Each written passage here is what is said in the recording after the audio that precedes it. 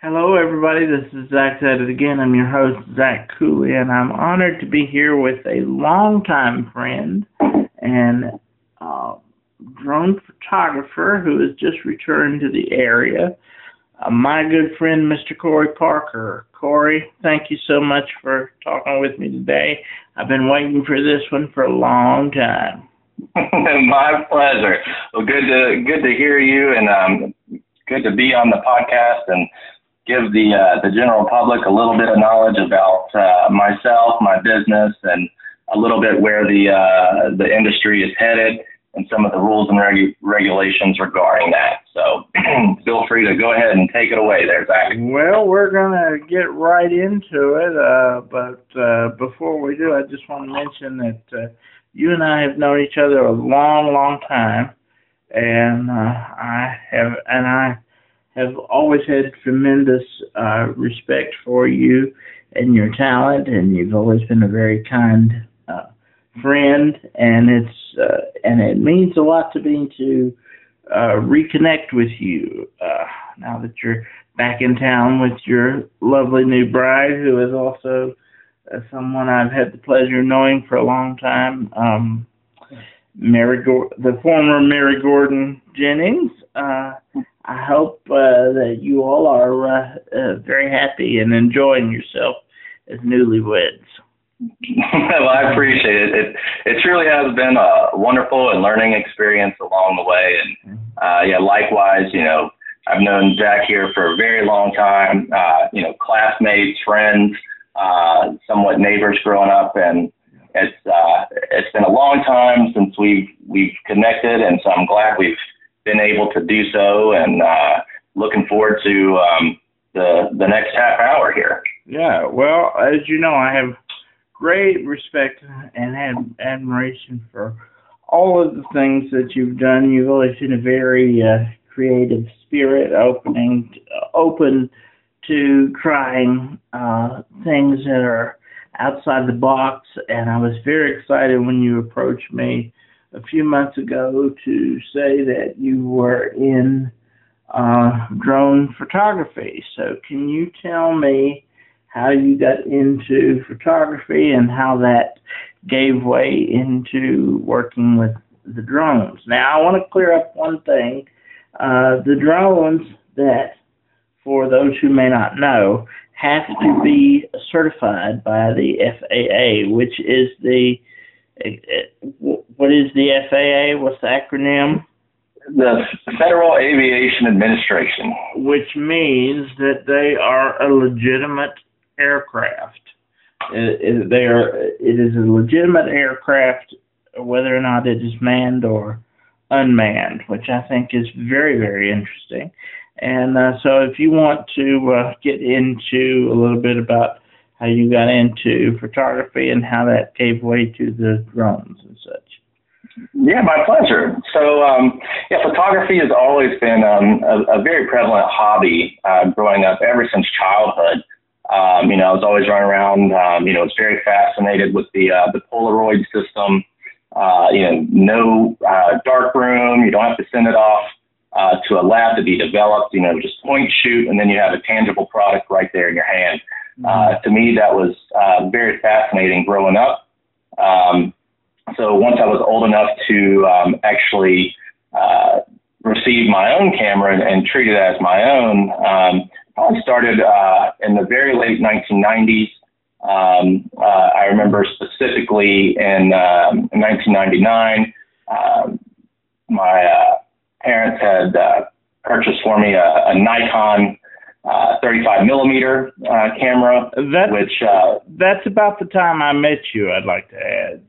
Yeah. That's about right. Yeah. So, the digital cameras were just in early development, and actually did have a small little pen style camera, kind of like a little spy camera that you're able to take a very low resolution image, connect it to a computer, and then, you could see your images that way. Now, as far as the quality goes, that wasn't something that you would go and you'd want to make portrait prints of your family. But with the Nikon and the film camera, that definitely, it was a larger piece of equipment. Felt a little heavy, kind of expensive if you were to drop it and break it. So, you kind of treat it with respect. And the interesting thing with the 35 millimeter, that particular style camera, was able to select between, a portrait style mode or even a panorama. Kodak was experimenting with a type of film called Advantix, which allowed that particular sensor to crop itself and be able to fill the frame of the film, at different aspect ratios. So for me, being able to use the same camera to print a panoramic photo and a portrait photo was very interesting to me. So as I got older and, started experimenting a little bit more with not only just point and shoot cameras, but manual adjustment, being able to adjust your shutter speed or your the aperture, how much light is let into that camera, that opens up an entire different can of worms. So as you're aware, whenever we were kids, we were required to do a science fair project at the end of every year. I'm sure, Zach, you remember those, right? Oh, yeah. I actually always chickened out. You had the option of either doing the science fair project or taking the exam, and I always bit the bullet and took the exam. I was, Oh, well, yeah, I was not the greatest test taker there, so I was like, we'll just procrastinate a little bit and, wait till the day before. No, just kidding. Yeah. As most of us did. Right. But, no, so I was trying to figure out a way to incorporate photography into the science fair project. So luckily, I had a really close friend. I'm sure that, Zach, you knew him as well, Seth Gibson. Yeah. Yep. So Seth's mother, Ramona. Mm-hmm. Yep. She was very much into film photography and actually had some experience using a darkroom, so to develop her own film. So we sat down at the table and tried to come up with an idea of a way that we could do a science experiment revolving around photography. So what we came up with, the title of the project was The Effects of Shutter Speed on Moving Objects. And so pretty much all that was we set up a tripod right across from Mark IV Honda shop. So we had the interstate traffic, and as a constant, we were able to determine, okay, well, the traffic is traveling anywhere from 60 to 70 miles an hour pretty constantly. So that gave us our constant, and then the variable, being adjusting the shutter speed to be able to freeze that vehicle, dead in motion there, and then having to control the light, because the more light that you're letting into the camera, it's just like your eyeballs. If it's bright outside, you're kind of squinting, you're trying to reduce that amount of light, so therefore you opt to doing sunglasses. Well, the same is for cameras. The faster that shutter speed is, the less light is to enter in. So if you have a very fast shutter speed that we're trying to freeze these cars, you must change that amount of light that's going into the camera, known as an f-stop or an aperture setting. So anyway, did the science fair project and actually wound up taking first place with that. I'm trying to remember, I believe that was my sophomore year. And the funny thing is, I just recently came across that poster board in my parents' closet. So I have it sitting here. So in the near future, I'll have to go by Ramona's and see if she remembers us setting up on the side of the service road for an afternoon, just taking picture after picture. And then, of course, we'd have to wait for those images to develop, and time was of the essence. So we were just, fingers crossed, making sure that, the film was loaded correctly and we didn't overexpose. But everything worked out great. And, I was very surprised that that particular project took first place. So ever since then, I was like, man, I might have something going on here. So, I really didn't think about, turning it into a business until, 2 decades later. Right. And, took a little hiatus from photography, got very involved in sports, action sports, and kind of put the camera down, just because we have a camera in our cell phones now that, can take incredible pictures.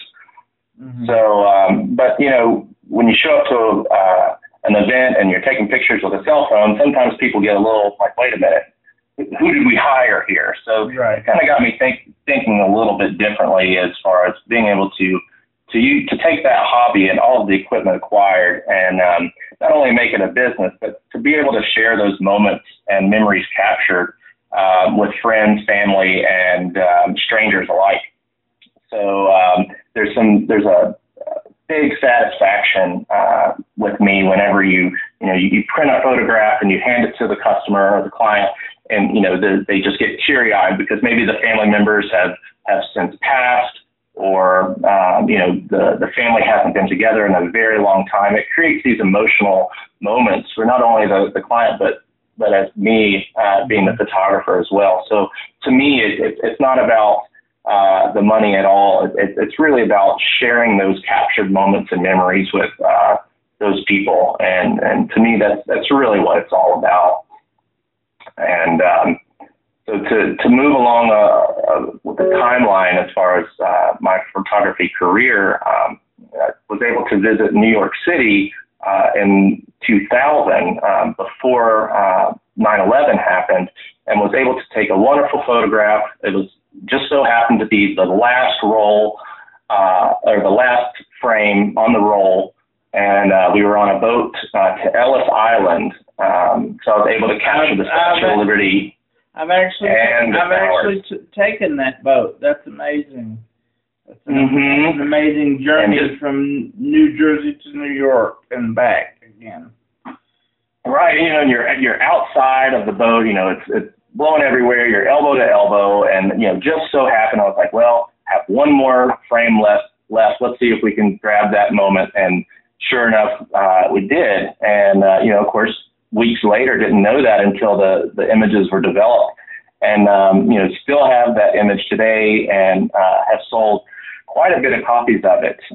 And unfortunately, those two towers are no longer there. So that's a bit of history that I captured and will be able to hold on to forever. So my mother was like, you should really think about becoming a photographer. And like, well, I have a bunch of other hobbies, and there's so many other photographers out there, and I just kind of downplayed it just a little bit. Right. So it wasn't until the pandemic when I was like, there's nothing, we can't do anything outside.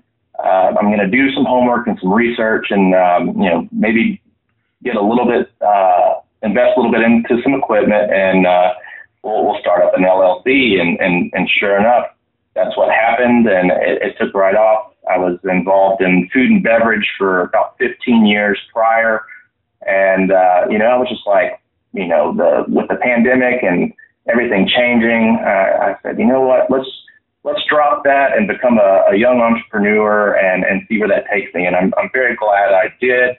It has been a very liberating experience, and I've hit the ground running, and no looking back there. So that's kind of a brief history as far as my photography goes. So. Well, and then how do you transfer from that to drones? Okay, so in 2016, the first consumer drone was available on the market, and that technology had already been utilized within the government and private sector. And it took a lot of time for the FAA and other lawmakers to be able to make that a consumer-based product. So at that time, the technology was very expensive. There was little known legalities about that, and it was kind of a scary thing if you were a business owner. Flying recreationally and flying for compensation is a completely different ballgame. Correct. So, I've always been very focused on aviation and avionics. Loved flying an airplane as a kid. Something about the aircraft just fascinates me, being able to get that bird's eye view. So it wasn't until... so have you flown a plane? I have not flown a plane. No, that is definitely on the bucket list. Okay. But been passenger on quite a few of them. Been in some helicopters, things like that. I haven't had the pleasure of actually, going up with a pilot and being able to take the sticks. So that is definitely on the bucket list, and there are some local airfields that do offer that type of service. So now you got me thinking, Zach. I might just have to give myself an early birthday present there and take advantage of that. That totally kind of left my mind. It's like, oh, I do have that option, and I kind of forgot about that. And I'd love to be there to kind of capture the memory if that does happen. All right. Well, sign us both up. Let's do it. I'm ready. So let me back up just a little bit here. That science fair that you won your sophomore year would have been my junior year. Was that in Kelly Russell's class? That would have been, yes. So I was in that class with you. Mm-hmm. I was actually in that class with you. So that's right. Just wanted to clarify that. Yes. We were. And then I saw you. I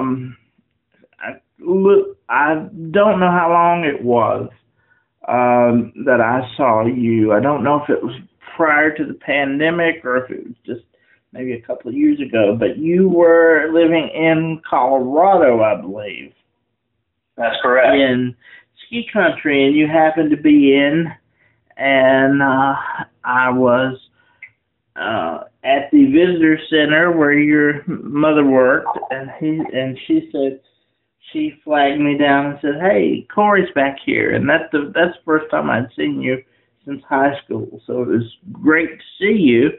And you said, that you and MG were getting married, and I had no idea that you would be back here. And then very soon after that, you contacted me that you were coming back with the drone business. So tell me about your current business, Mountain Cap, right? Yep, Mountain Cap Media. That's correct. So, all right. Yeah, so Mountain Cap Media, the name came about, I did live in Colorado for about 6 years, and, I have a love and passion for the mountains. I've been a diehard skier for many, many years, since I was 8 years old, I believe. So I definitely have a fascination with those mountain peaks. And, that was the first half of the name. And then the cap is literally my initials. So, you have mountain tops and you have mountain caps. So it's like, what better way to incorporate my name into the business with just using my initials at the end of the mountain. And of course, media, referring to cinematography, videography, aerial imagery, and ground photography. So, so you're multimedia. You're doing it all, not just drone photography. You're doing cinematography as well. That is correct. Fantastic. So, so being a sole proprietor LLC, being a one-man show, you kind of have to do it all. You learn the business ethics. You learn about the taxation, all the legalities, and then of course that one will get you. I've been an LLC proprietor myself for a couple of years, and that one will make or break you. Let me tell you. It really does. You have to have your business license. You have to have your general liability insurance, depending on what you're doing. There's so many moving parts, and it can be very intimidating, to say the least. So I'm very glad I stepped up and took on the challenge, and I'm so glad I did, because there's so many. It's always a learning experience. You're never. It's almost like a practice. You're never gonna know everything 100% because the rules and regulations are always changing. So so that's why it's like, you know, if you're a photographer, you're going to have to be an editor. If you're a videographer, you're going to have to be the director of photography. You're going to have to be the director of shooting the video. You're going to have to reach out to casting and talent.